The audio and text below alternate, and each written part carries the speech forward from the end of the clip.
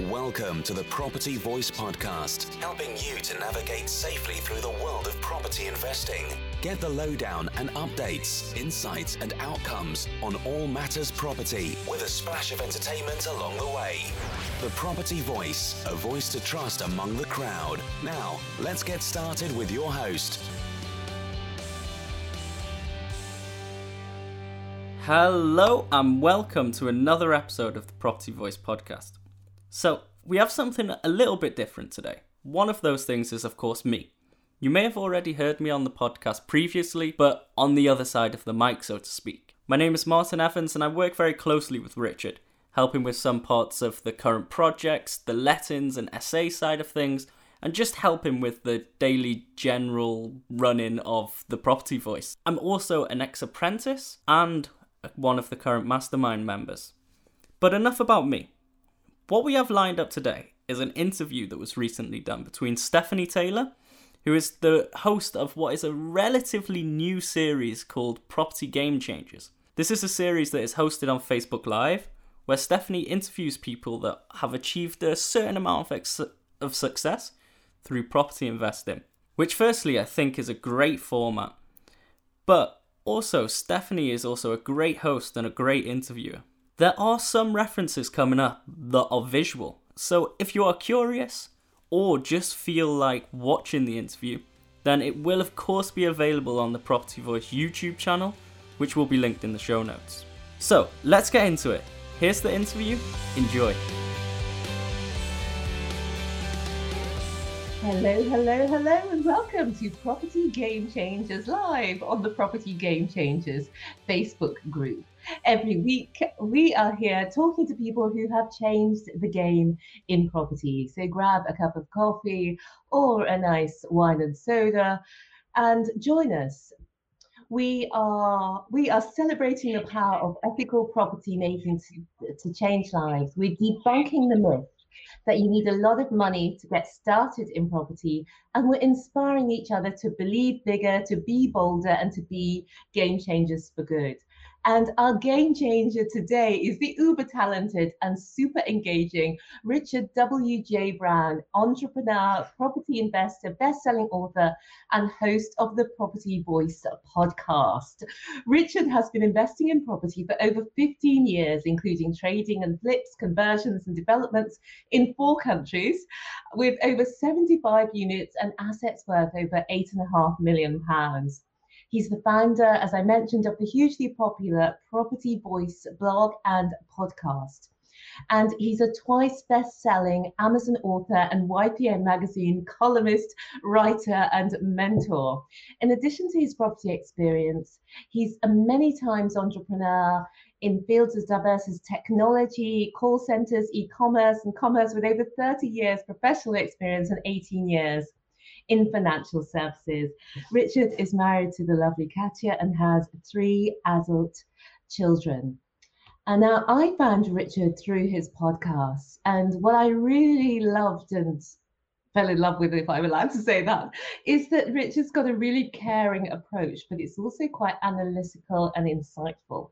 He, as well as interviewing people, he really shares his own insights, and he's so humble that I didn't actually realize how much Richard had done until many years into listening to him on the podcast. And I'm so relate well to his journey in personal growth as he's been on his property journey. And he started in property like I did later in life, shall we say.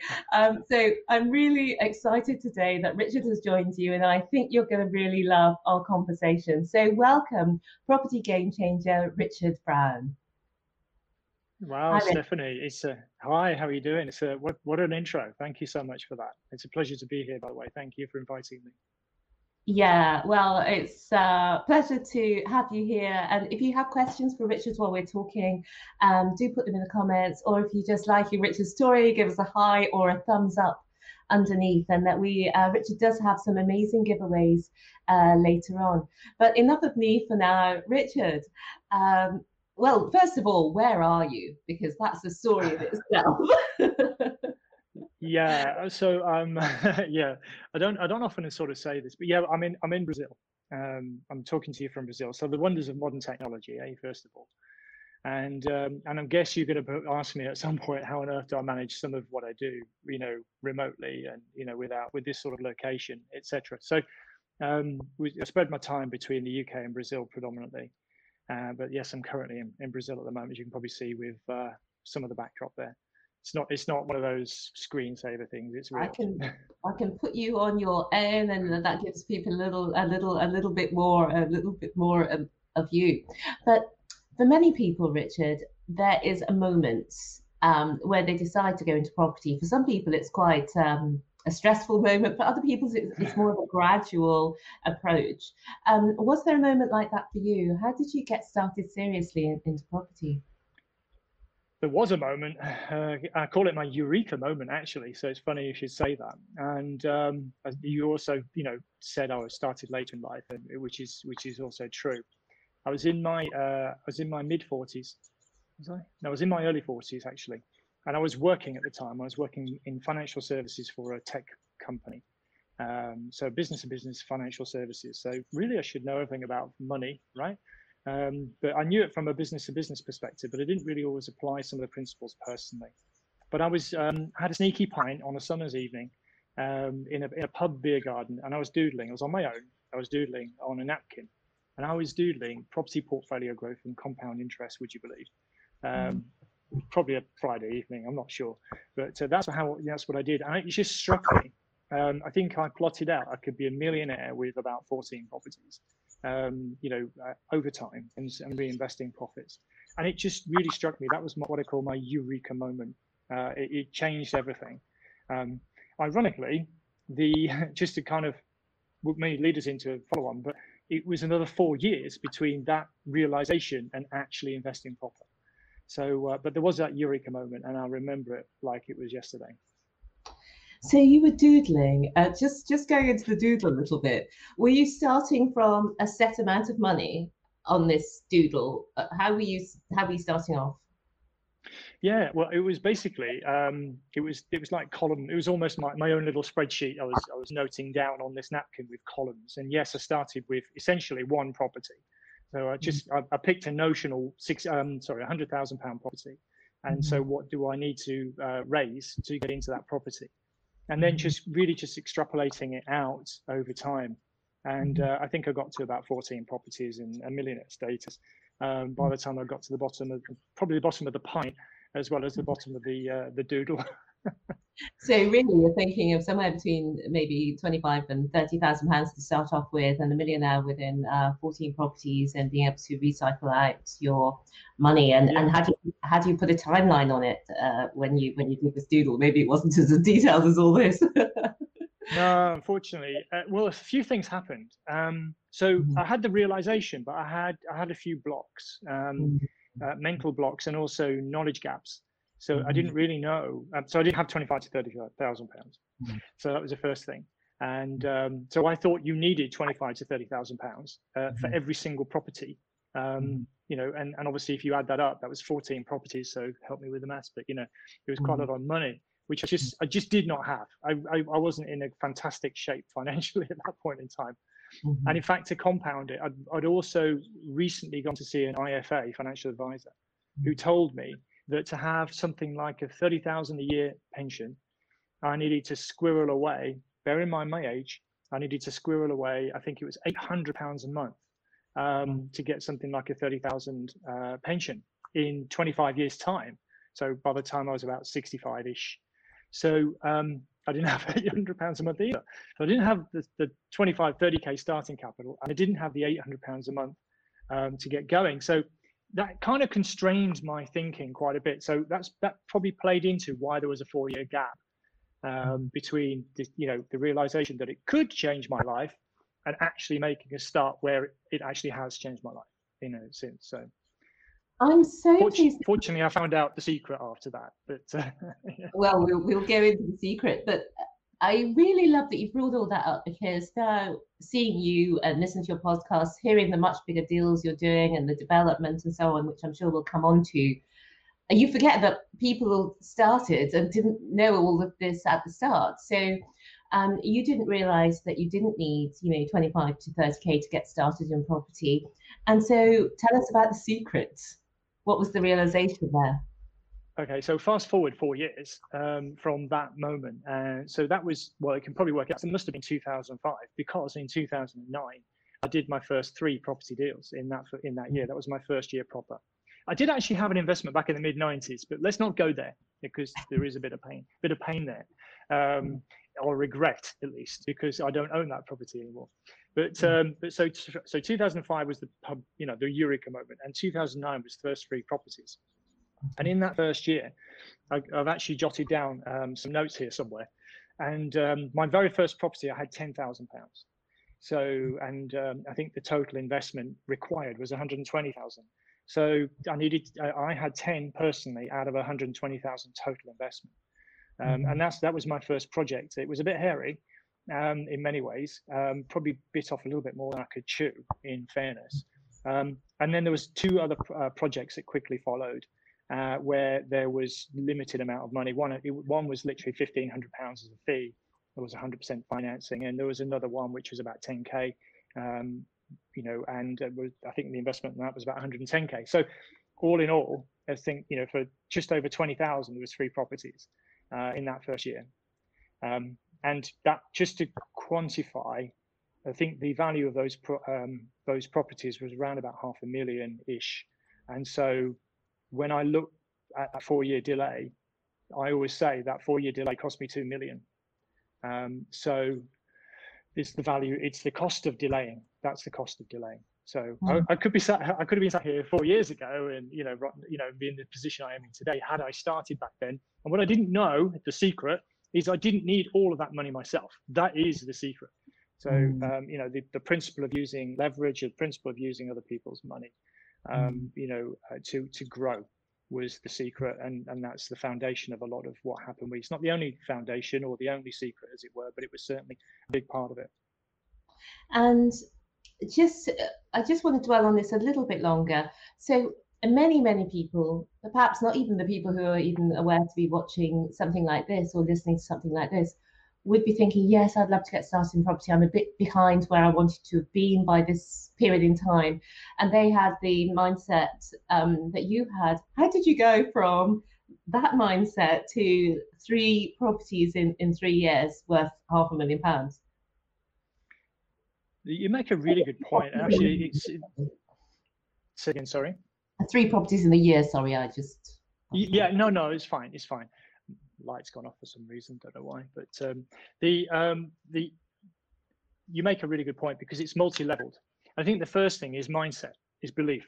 So if you start believing it's possible, and you can actually attract things into your life, frankly. I know it sounds a bit woo-woo and a bit out there, but that's something that the power of our subconscious, the power of the universe, frankly, I know it sounds weird, but it works. So that was one thing. The second thing is, I didn't know what I didn't know. So there was a knowledge gap. And so in that 4 years, I started teaching myself. I started learning and being educated. It was a bit hairy around then, around about 2005, 2006. The market was going crazy. There was all sorts of crazy things happening. And there was lots of dodgy sorts of advice and schemes around that you had to sort of pick your way through. But essentially, I got the knowledge. So the belief and the knowledge were two major things, I think, that came together to enable that to happen. And then I think, it's finding your flow, finding your fit. So for me, I'm what I call a value adding investor. So people do things in different ways. For me, it's, I like to quote Warren Buffett a lot. I don't liken myself to him in many, many ways, but I really like him and his principles. But he's a value investor, and I think I'm a value adding investor. So I'm always looking to create value, create opportunities out of things, and add value, and maybe recycle. And so that became my core, really, adding value and recycling my cash, because I didn't have a lot of it, frankly. So I had to make it work really hard for me, the cash that I did have. But unlike perhaps you, I know that you've done things like rent to rent. It's certainly to get started. I didn't follow that line. I followed more of an investor, a small developer type of route. And frankly, I worked a little bit less, probably. I don't know. Yeah. But yeah. I think do a bit of work at the front end, and then it pays you, repeatedly. Well, So I think I think that was the big difference. Sorry. you can safely say that you work a little less when you're sitting in Brazil. Let's face it, Richard. We've had a comment from Richard Parker who says, "Impressive journey, Richard. What's one thing, if there is one, that you would do differently if you were starting out again?" Thanks, Richard, for the question. There's more than one thing. There's actually more than one thing. So it's like picking which one. Definitely start sooner. So, I mean, that's the easiest one. I told you it cost me £2 million to sit around for 4 years. So without a shadow of a doubt, I would have started sooner. And I think probably the other thing is to work on mindset, because I had some money blocks, that existed, belief blocks, and so to kind of get them out of the way. You can do that yourself through personal growth and development, but you can also bring in other people around you who can raise you up. So they're probably the biggest things. Work on mindset and start as soon as you possibly can. And you'll make some mistakes, but guess what? In property, time's it's a great healer. It's very forgiving. So, there's always a price to our education, by the way, whether we pay for it in terms of courses and training and things like that, or experience. Brilliant answer. Thanks, Richard. And we've also had a comment from Howard saying it's a great video. So let's move on, Richard. So you got started. It's 2009. You bought 3 properties for 120 grand that are worth £500,000. And tell us where you went from those 3 to where you are now. That's a big question. Yeah, I had about 20 grand, but 120 grand. So they were maybe the numbers got. Yeah, I had 20 grand for the 3 properties, more or less. So I hustled quite a bit, and I scaled through the BRR strategy, buy, refurbish, refinance strategy. It was predominantly with single unit properties to begin with. And then I realized that I could scale up a little bit, as a lot of people do. So I moved into HMOs at some point. And I think around about 2012, I had a foundation of income. It was about 3,000 a month, something of that order. And I put my hand up for voluntary redundancy at work. I was still working those first 3 years. And what I was doing, on the side. It was a side hustle, property investing. My poor old bosses didn't know that I was taking a few calls now and again, but it wasn't too much, I promise you. I wasn't abusing my time too much, and I gave back in different ways, trust me. But so yeah, I scaled up. I can't remember the exact number of properties in that 3-year period, but it was around about 3,000 or so, 3,500 in income that I had. And I put my hand up for redundancy in 2012. I got a small payoff, not a really big one, because putting your hand up, you don't get the best payoff.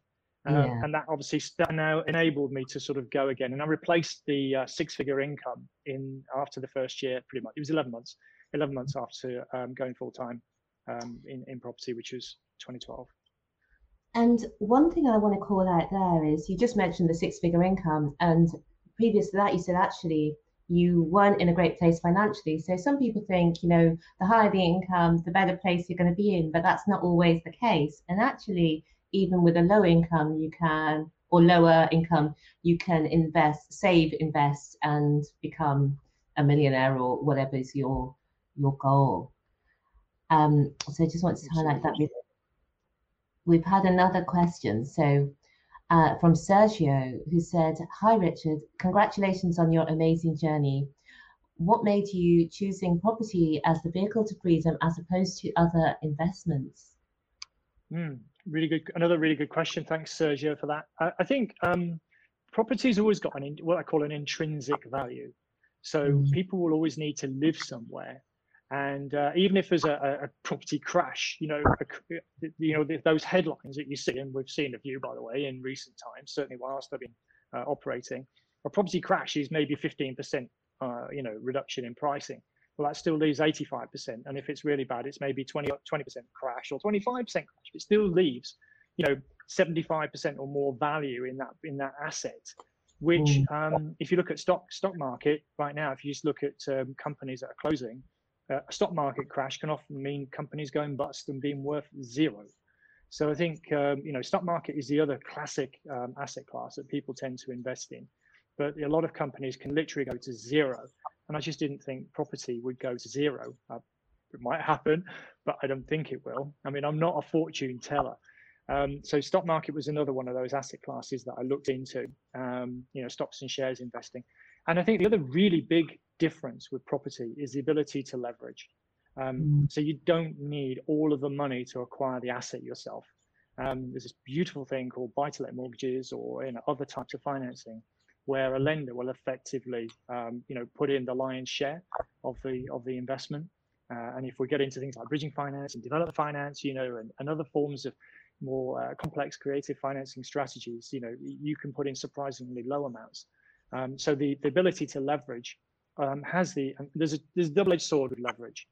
Obviously, it can magnify your profits, but it can also magnify your losses too. So you need to be cautious. And so I always try and protect the downside, because of the potential risk. But that was the main reason why I chose property above, say, other assets. Richard, there's so much to talk about with you, and I really do want to get into, the journey onto where you've gotten to. But just before we do, I do want to ask again, because I don't think we've explicitly touched on it. So you had, if I've got this correct now, £20,000 of your own money.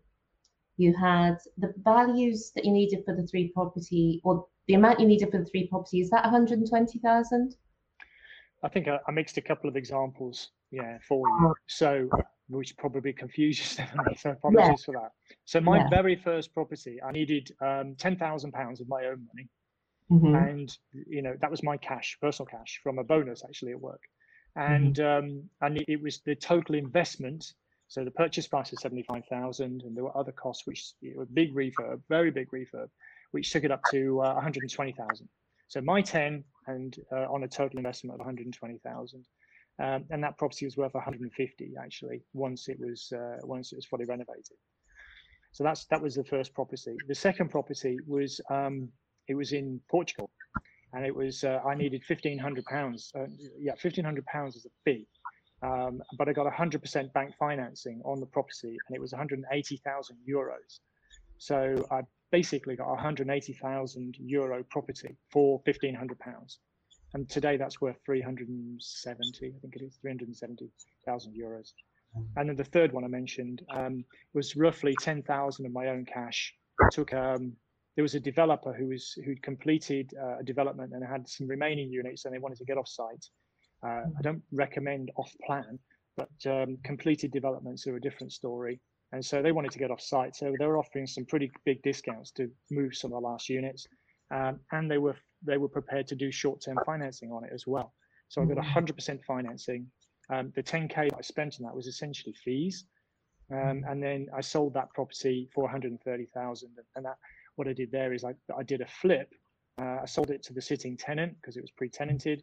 And I used the profit from that to subsidize one of my next deals. So I don't know if that's clarified it a bit more for you. It's probably about 21,500 of investment in that first year. So what I was trying to get to is there's obviously a big gap, or there was a big gap between what was required, what you had, and I was just interested to give people ideas about how you bridge that gap as a beginner. And in some cases it was, well, those are days gone by now, you could get 100% finance from the banks, but that's not mainly or not straightforwardly available in the same way now. And so move us on from there about. Let me say what is available now, because one thing I didn't stress is that on one of those properties I had a friends and family loan. So so if you've got people who love you, they'll probably give you better terms. So I was able to, on that first property I mentioned, the one I said I had 10,000 of my own money, I actually had £50,000 come in from friends and family. So to help me get going in that. So be nice to your friends and family, because they can help you get started into this business. But be careful with their money too. Yes, and it's surprising, isn't it? Oh, I don't know if you found this. It's surprising who has actually starts offering you money and foisting money upon you once you start getting into property, and they're impressed by what you're achieving. So you started off in 2009, as we said. Tell us a little bit more about what's happened since then. Yeah, so I mentioned, I kind of had a cookie cutter type of model buy, refurbish, refinance. Perhaps some of the units I was converting were single lets, and then I moved to HMOs and a couple of service departments as well. And that took me probably, fairly consistently until around about 2017, 2018. So, and I think I'd probably got to around about 25 units, something like that, around about that number by about 2018, something. And then things took off. So since around about 2018, I've scaled to about 75, units, and that's with larger multiple developments. And that was another aha moment. That was another sort of realization that, I had my own blocks, my own glass ceiling, if you like. And I was quite happy pootling along doing ones and small HMOs. And then suddenly I realized that actually just doing a sort of a larger project, between 4 and 12 units, as a conversion in particular, that's what I moved into, commercial conversions. It didn't take that much more to work for sure. It took more money, and you needed a different team to execute. But essentially, you could invest a similar amount of time. Some of the principles I had already learned, I could apply to that. And so I started scaling and doing larger projects. And that's where the growth came, really, the explosive growth. So the curve kind of went up quite a bit from 2018. So approximately another 50 units have been added in that approximate 2-year period. That is really interesting, isn't it? Because from 2009 to 2018, you've gone to 25 units, and then you've massively gone up again within 2 years because of, as you said, everything you've learned has taken you to that place. But tell us a little bit about the mindset of going from, your smaller units, small developments, you feel quite happy with them, you know how to do them, to do these multiple units. Yeah, it's really interesting because there's I think you go in stages and levels as you go through the journey. So I always talk about fix and flex. So you fix on a strategy or a route or a direction and goals, and then you get there. And I liken it to climbing a mountain. So there's a peak up here, and you might not even see the peak because it's covered in clouds, for example. You might be able to see the peak, but it looks so massive to scale. But if you can get to the first level, then you've got a different perspective, and so you can see another level, and then you can just move up this mountain. So I think that was what was happening with me is, I was developing greater belief as I was getting more experienced. And then the block was, there was a money block in particular, because I didn't really understand about development finance in particular. So a lot of the projects that I was working on, the refurb element was quite small relative to the overall value of the project. Whereas on something like a conversion project, it actually flips around the other way. So an example is one of the latest projects I've been working on. I'm looking at a crib sheet here. I paid $250,000 for a fairly run down former office warehouse type of unit, and the development costs on that was $730,000 in total, including the purchase price. So it was double again to develop it out. But that's got a GDV, gross development value, of $1 million. And I've sold it. I didn't intend to sell it, but I decided to, and can talk about that later. My principal strategy is not to sell, but strategically I will sell. And so I got a good offer, so I agreed to sell that one. And but I've also retained part of the plot for myself, so there's a bit of value I've retained there as well.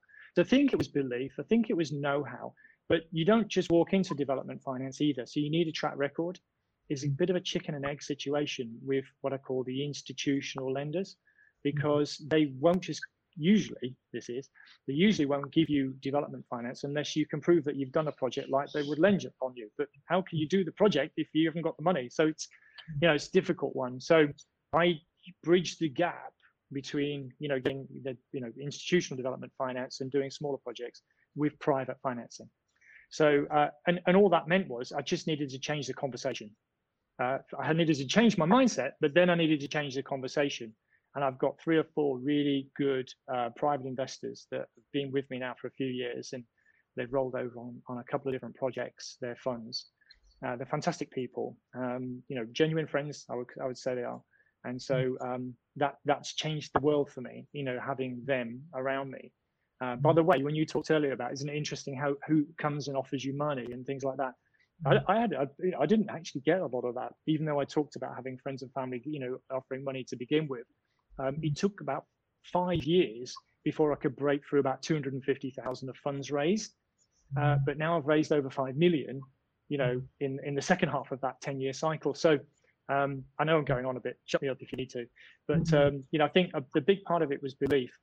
Then there was sort of this know-how. And here's the thing: the way you frame problems or issues in your mind is a big deal. So I used to say things like, "I can't do that." You know already, Stephanie, where I'm going. Because you're putting a limiting belief on yourself with that kind of statement. But it was like, I can't do that. I can do ones and twos. I can do a little HMO. I can't do a commercial conversion. I can't do it. I haven't got the money. And then I reframe that as, how can I do that? And so once you then pose it as a problem, as a question, your mind starts working. I woke up in the middle of the night with answers. And people were coming into my life with solutions. And it was just amazing. It's just amazing. And it's quite a journey. And like I say, you're just moving up this mountain, scaling as you go. But you have to become something to get to the top. And you have to grow into that, because I do believe we're not given, stewardship or custodianship of high value things unless we've got the responsibility to be able to take care of them properly. So we have to grow into that capability, if you like. And it takes some time, unfortunately. There probably are ways to hack it and fast track it. It took me a little while before I kind of realized. So maybe people can learn and do it faster than I did by just listening to what I did and doing it a little bit sooner. Yeah, well, a couple of things. I know from listening to your podcast, for example, that you're in groups now with people who are doing very similar and in some cases much bigger things. And that really helped.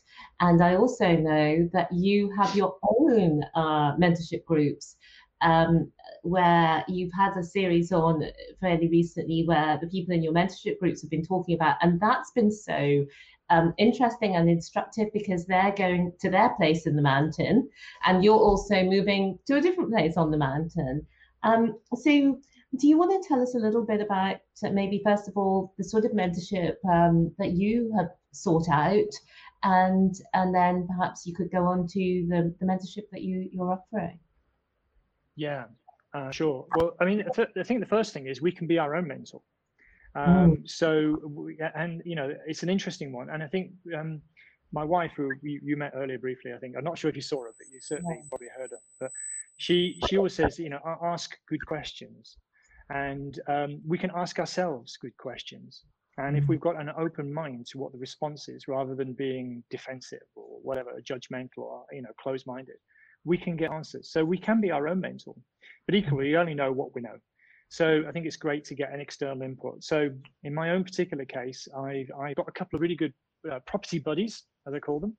I would say they're peers, similar sort of level as me. No offense to anyone, who were kind of just in that sort of space. So, and we bounce things off each other, and we can be really open, and we're very insightful. And, we just say, well, this is the problem. And they go, oh, well, have you tried that? No. Oh, okay, fine, just get on with it. And it's just that idea of being able to bounce off someone. So that was one level. Then another level is, I'm a member of a mastermind group. It's actually a US one. And I was seeking out mentorship myself because, I think we're all on this mountain. So keep my mountain analogy going. And if you can imagine the rope, well, someone, someone's pulling someone else up the mountain, but that person will lose their energy and will, lose their drive and focus if there's no one else pulling them up the mountain. So, I need to look up and be pulled up the mountain as well. So I'm looking up to people who can challenge and stretch me and give me sort of, something to aspire to. So I'm doing that with my own group. And of course, I'm doing something similar. I don't mean it to sound it in a way that is anyway condescending, because I don't mean it that way, just at different stages of this journey. So I'm actually helping people up the mountain. And of course, you've got people on a similar level who are all supporting one another, because things can get tough. So it's great to have that little bit of support and accountability alongside you as well. So there's a couple of different levels there, above, below, and then on the same sort of level for a full 360 perspective, if you like. That is so powerful. And I really love that you brought up that you can be your own mentor, because I think that's one of the things that we're, as humans on default setting, quite bad at. But when you bring some consciousness to it, it's really easy to get good at being your own mentor as well, and it adds a new dimension. There's so much more I want to go in. We have had another question. So Ajmal has asked a very good question, which is excellent start, Richard. How did you manage to find 3 deals while working full time? And addition, one was in Portugal in a year. Any tips? And was it through networking? I guess when you put it like that. Well, I think, to be fair, in the early stages of my investing journey, if you want to use that phrase, I used third parties, deal sources, and brokers predominantly to find me deals, because time was precious. Time was at a premium. I was working full time. I had a high powered job in a way. It was targeted, and I had to dedicate a lot of time to it. So I didn't have a lot of free time. So I outsourced, if you like, the deal finding role to third parties, and I paid them fees. So that's how I found my first deals. And the Portugal one was through an IFA. I'm trying to think now. There were deal sources for the other 2, so I paid fees. And what's the value of your time? So I kind of worked out that I think I paid on average. Well, I paid $1,500 for the Portugal IFA deal, and I think I paid around about £3,000 each, something of that order, for the other 2. So what's the value of my time? So it could take an awful lot of time. And as I was working, I thought it was better to not lose my job and actually pay someone else to find them. As time has gone by, to pick up the secondary question about networking, referrals and networking has played a much bigger part in how I find opportunities. And in fact, I don't think I've paid a sourcing fee now for a number of years. So things have come to me through referral, through networking. There's probably and self-sourcing.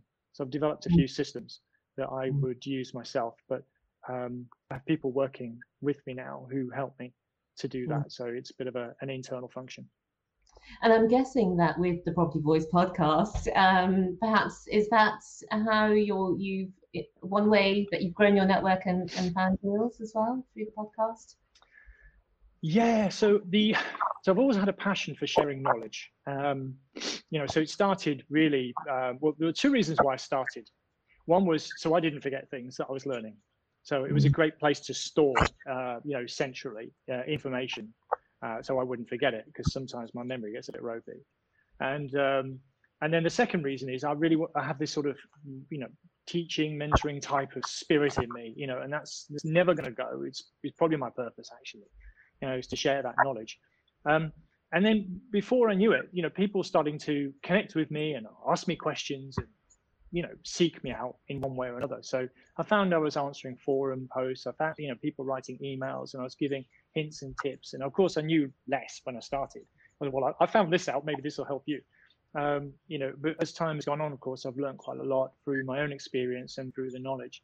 And then it's become, I guess, a bit of an authority in some senses. It's not just. I mean, lots of people have started a podcast, as you know, and they're not still doing a podcast. So It's been over 5 years. I forgot. I looked it up before we started talking, and it was the 3rd of April 2015 was my very first podcast episode.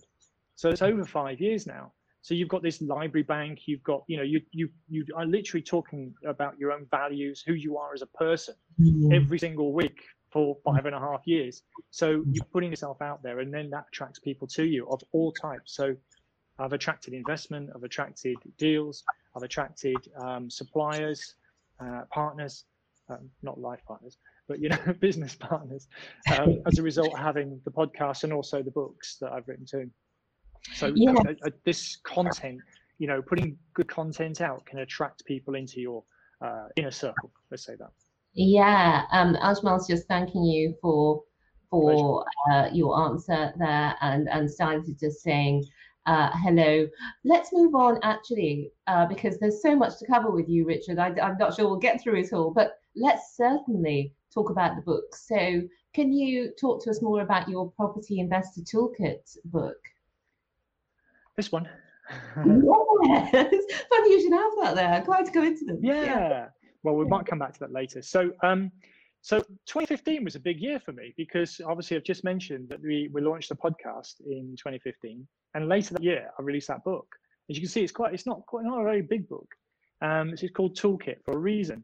And I have to say, I always say it took me 30 years to write that book, because I don't know if you can hear that. There's some noise in the background, but hopefully it's not disturbing you. But I say it took me 30 years because I always wanted to write a book. But a bit like if you don't have clarity, it doesn't get done. So I wanted to write a book, but I didn't know what about. I had all sorts of ideas, which I probably won't share with you now. One was like a version of a Haynes manual for parenting, so it's kind of, I haven't written that book yet. And then, so I just started to assemble, if you like, some, like a natural flow of starting out in property. What are the things you need to look out for? What are the foundational points?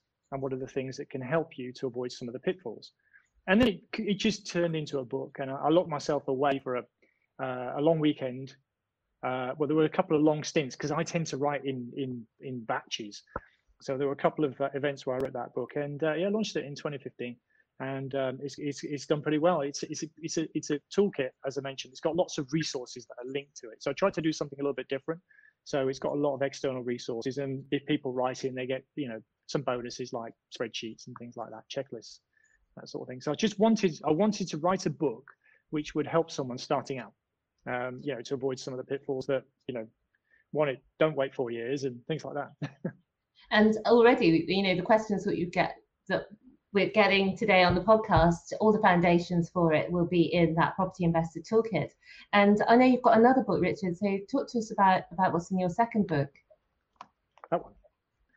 Yes. So, #PropTech. So this is really interesting because I guess this was, I spent a year of my life, around about 2017, I think it was, delving into, it was very self-indulgent in a way, the idea of PropTech. Now, I've been told, because we did a whole podcast series on it, I've been told it was a bit heavy. So listen to the feedback. But I was immersed into it. I was really fascinated by the idea of PropTech. So it's property and technology coming together. That's the principle of this. And I do believe it's the future. But maybe the future isn't quite on us just yet. And maybe it's an idea ahead of its time.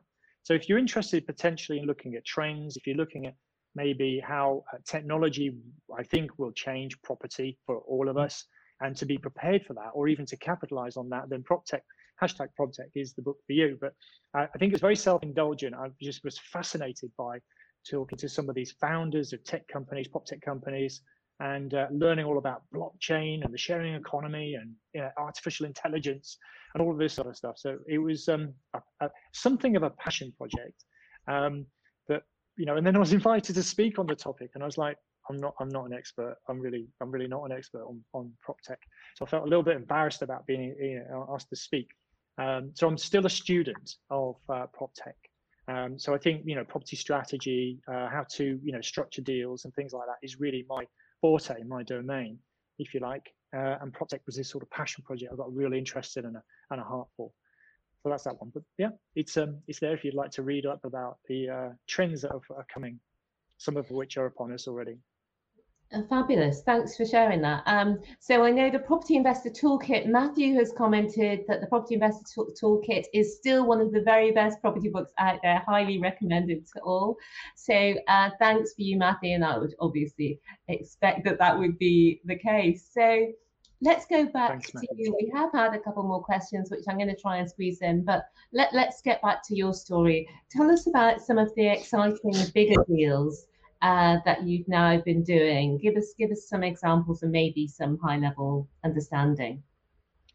Yeah, so I kind of gave one a little bit just now, which was the commercial conversion, converted into 11 units. It's paid $250 for it. I've sold it. I've just sold it for $1 million. And I carved out a piece. It's just a warehouse. It's a strip on a warehouse. But if I tell you this warehouse is next to a row of terrace houses, and if you imagine 2 terraces being the size of the warehouse, you can probably see where I'm going.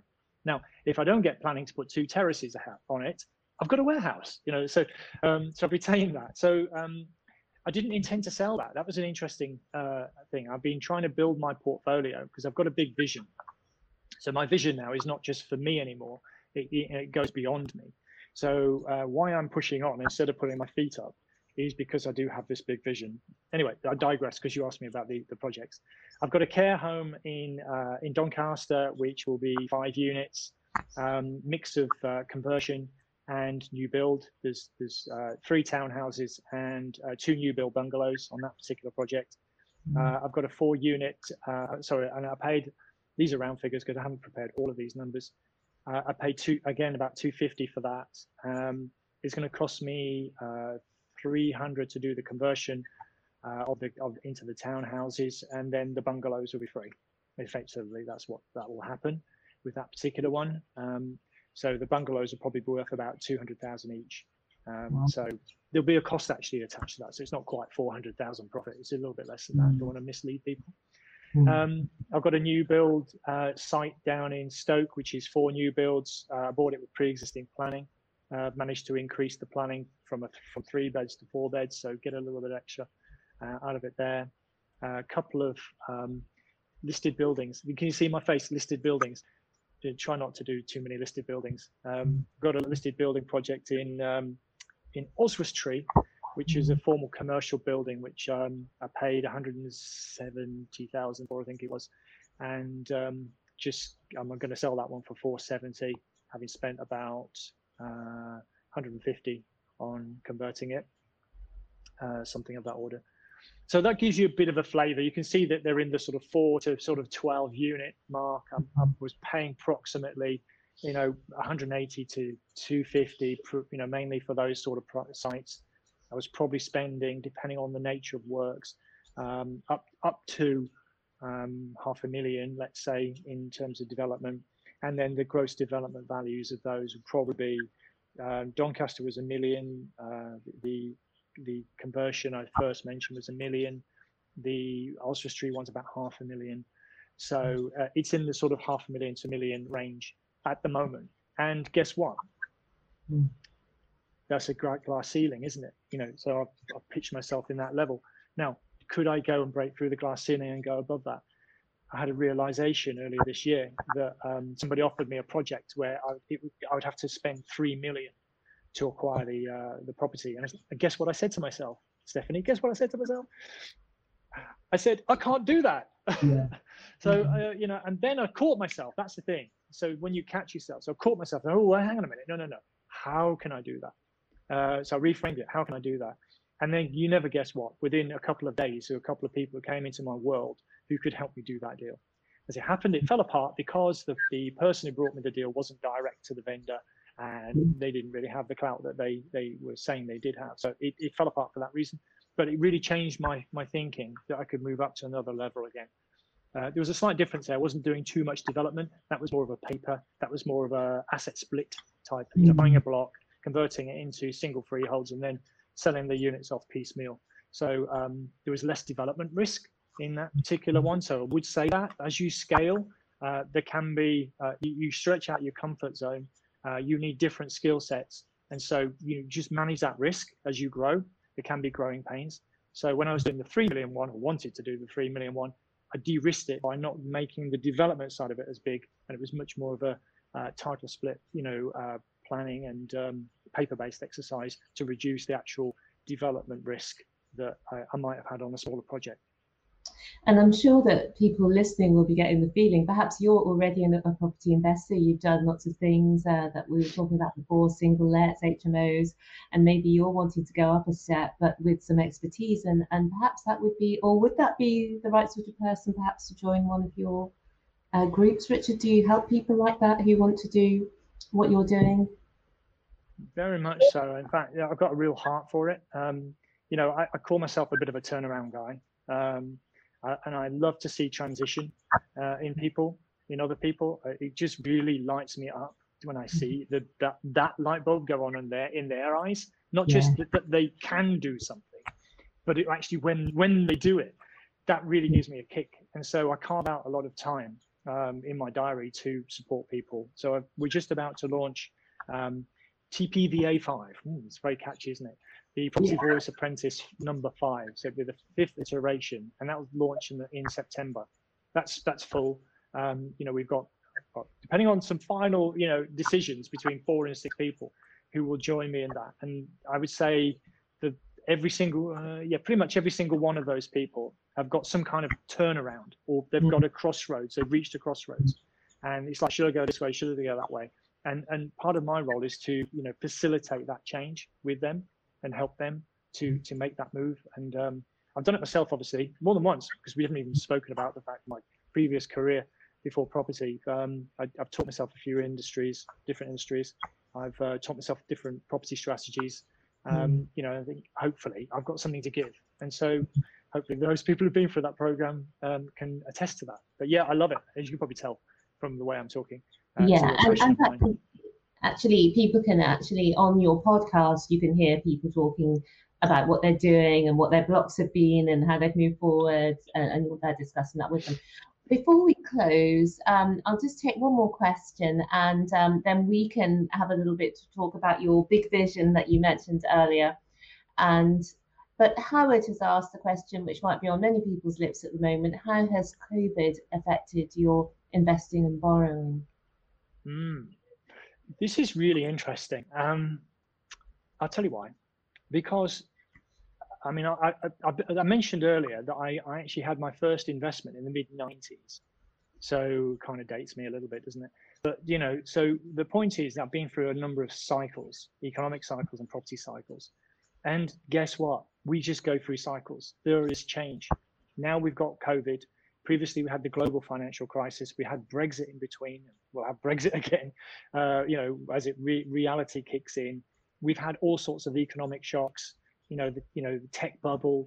Lots of different things have happened. And so what I'm really trying to say is COVID is just another of one of those black swan events. And the longer we have been in this business, the more we get used to understanding that these black swan events, these unpredictable changes, are in fact predictable. So COVID is another one. I didn't see it coming as specifically, but what I would say is this: I try and talk about bulletproofing our portfolio and protecting the downside. So I've got a few things in place which help in that respect. So not over leveraging, for example, getting fixed rate mortgages, having a contingency fund. They're just some examples. It's not to say that I wasn't affected. I was badly affected. There's 4 elements to my property. There's investing, there's short-term rentals, there is developments, and there is investor services, effectively like the mentoring. And 3 out of those 4 suffered. Service accommodation fell off a cliff overnight. Developments were halted, and I had extra voids in my rental portfolio all at once. So it was fantastic. But I think, as you try and be prepared for these things, that's the first thing. Second thing is you take action to try and mitigate the damage. So we repurpose the short-term accommodation. I put aside different funding mechanisms for the developments, and we worked on non-on-site activities, like, for example, planning. As far as the portfolio is concerned, we tried to minimize voids as much as we possibly could. So you put action in place. You don't bury your head in the sand.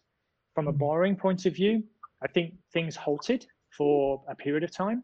I'll give you an example. I'm currently refinancing some of my US properties, and I started that over 3 months ago, and I still haven't got to the end of the refinancing.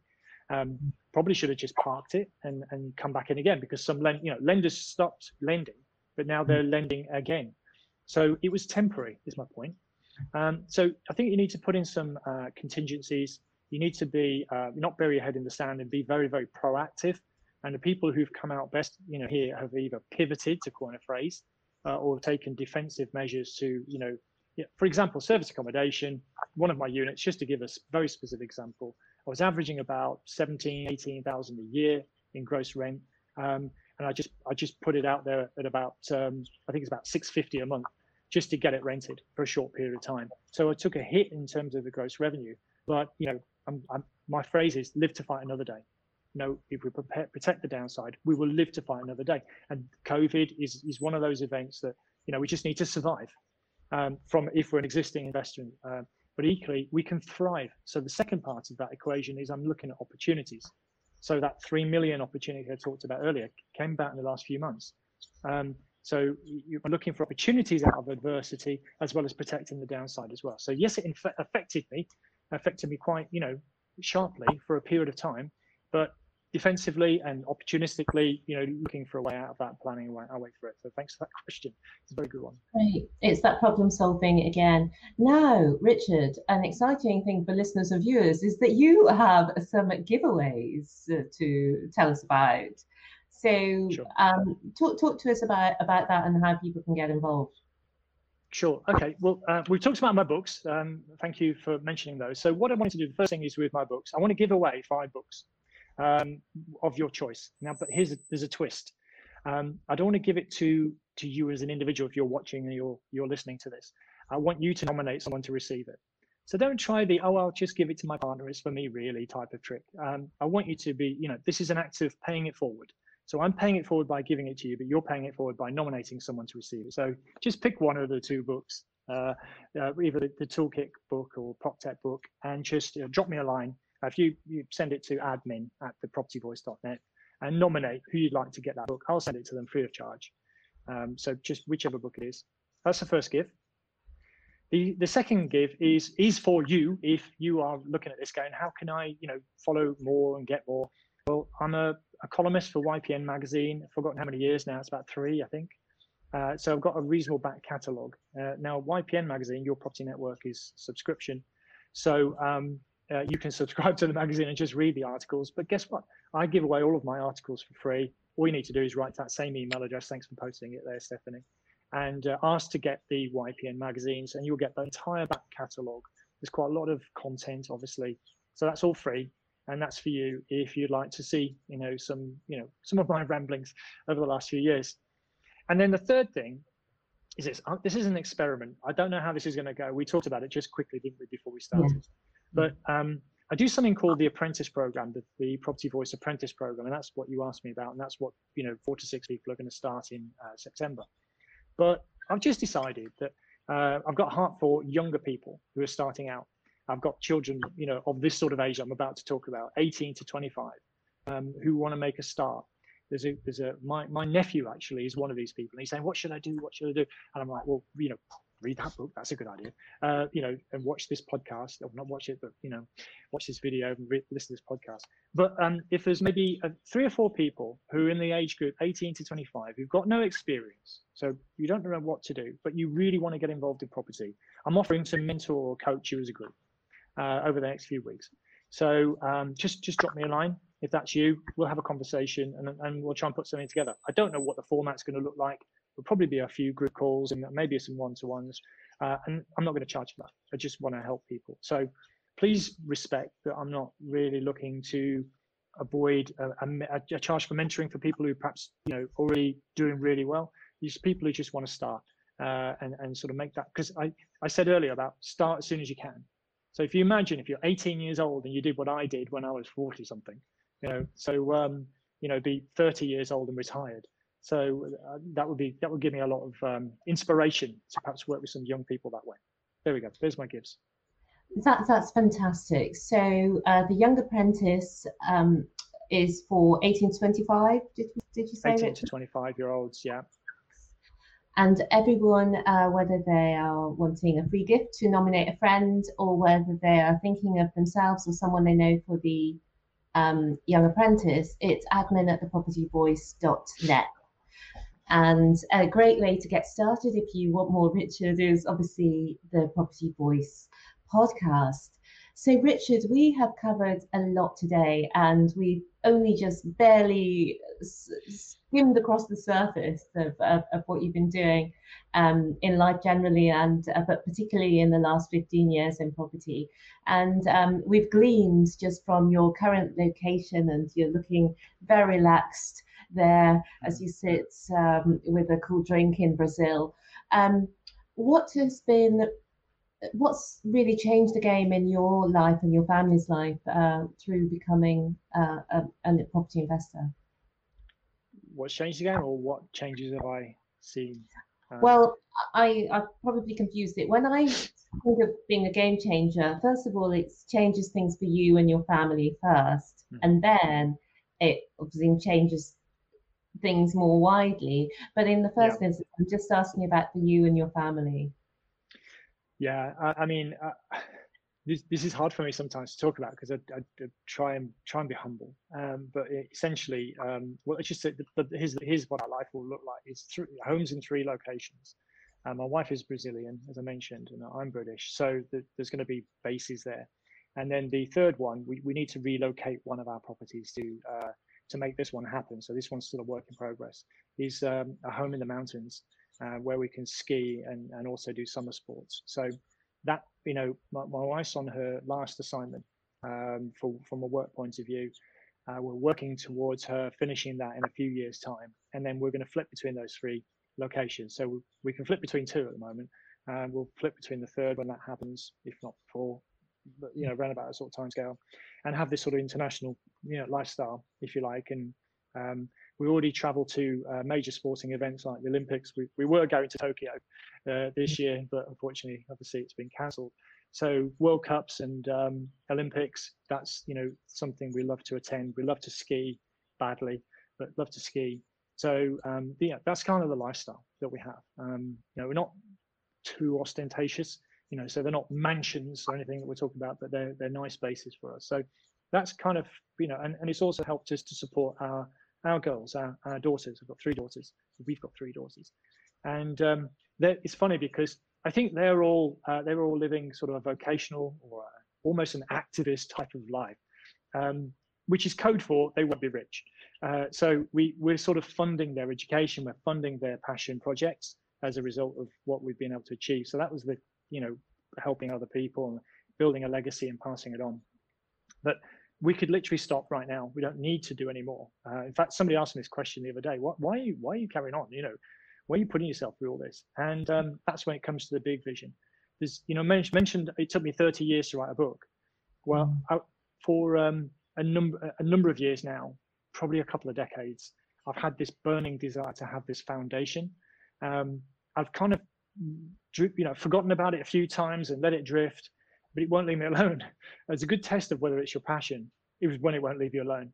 And so I want to have this foundation. And so what I'm doing right now is essentially our family's going to be well provided for, but what we're doing now is to grow our asset base so that it can outlive us and it can provide foundation. And we really want to help, people from disadvantaged backgrounds, people in developing countries, people who don't have opportunity.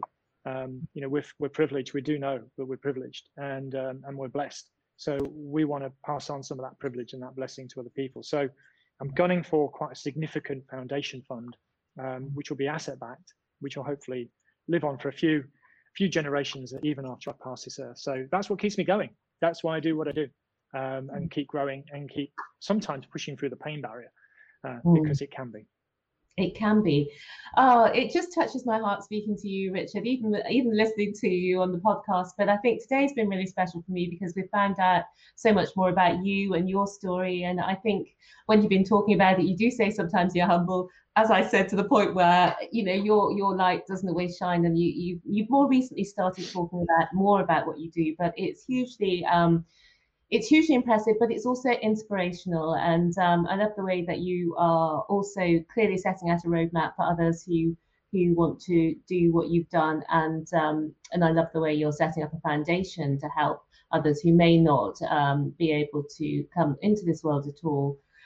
Richard is saying, great live, very professional show, and thank you. Richard, there were a few other questions, but sadly we have run out of time. So Richard, is there anything else you would like to share that you feel that we've not touched on today that you would like to leave people with? Well, maybe 2 things. The first thing is to you, actually, Stephanie. So thank you so much. I leapt at the opportunity to accept your invitation. I told you before we came on air, but I wanted to say while we're on air as well. And because I really like what you're doing here. It's groundbreaking, and I've promoted the event as well amongst my community. So maybe you've got a new audience, and maybe I've got the opportunity of a new audience. So thank you, and I love the way you go about things. And obviously with Nikki and what you're doing there, it's fantastic what you're doing. So just hats off to you. Well done. I hope you go from strength to strength. But I think the other thing is just to really finish on this point of, kind of a reinforcement in a way, is that this old dog, that's me, has kind of made a transition and a turnaround, made a lot of mistakes, didn't have a lot to begin with. And, somehow has kind of done okay. So I just want to encourage people to take control, take ownership, and take responsibility for their financial futures. Property is a great way to do that.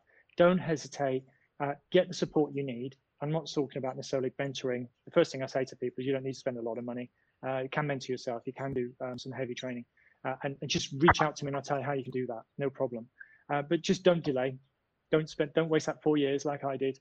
Just get yourself out there. There's lots of ways of making a go of things in this business. You don't have to do exactly as I did, but there's a minimum of 40 ways to profit through property, because I wrote the article on that one. So yeah, just don't delay. Just put yourself out there and go for it, and give back as you go. That would probably be my parting comment. Give back as you go, because there's so much reciprocity, so much good feeling, and there's so many people in need as well. So just give along the way. It'd be a good thing to do.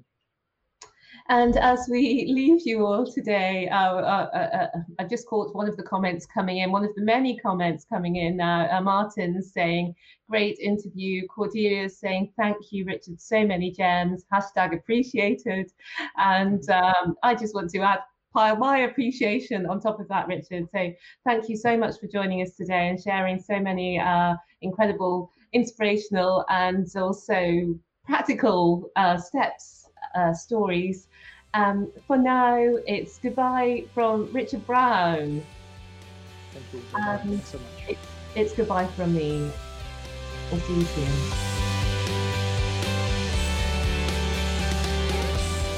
Well, that about wraps it up. What a great interview. I really enjoy listening to people's success stories of how they started out and how they kind of built it up to where they are now. At risk of being told off by Richard, as I know he likes to keep his podcasts to around about an hour, and I'm pretty sure we're over that already, I just wanted to quickly go over my main takeaway from that interview, and it would definitely be around Richard's mindset and how that changed over time. He mentions towards the start of his investing career that he had the mindset of initially going to I can't, but noted that over time it changed to the mindset of how can I. And I think this is a really powerful tool to implement, especially when in property or just in general in life. Richard also mentioned that when his mindset changed and he started to implement the how can I, he would find that solutions to the problem would come to him, whether it be in the middle of the night, as he mentioned, or the type of people he was looking for came to him. Definitely that was my main takeaway, and I'm sure everyone had their own takeaway, or I hope everyone had their own takeaway, and I'm pretty sure you're all raring to go after listening to what is, in my opinion, quite a motivating story. Anyway, I just wanted to highlight that, as I think it's a crucial part of both self-development and business development. As always, the show notes will be over on the website, thepropertyvoice.net, along with links to Stephanie's Gamechangers series that I would definitely check out. If you want to reach out to Richard, then you can email him at podcast@thepropertyvoice.net, or if you have any questions for me, then it's martin@thepropertyvoice.net. So a bit of a different format today, but I hope you enjoyed it anyway, and I hope you were able to take away at least one thing that will help you move forward with whatever you're doing right now. That having been said, we'll see you on the next episode.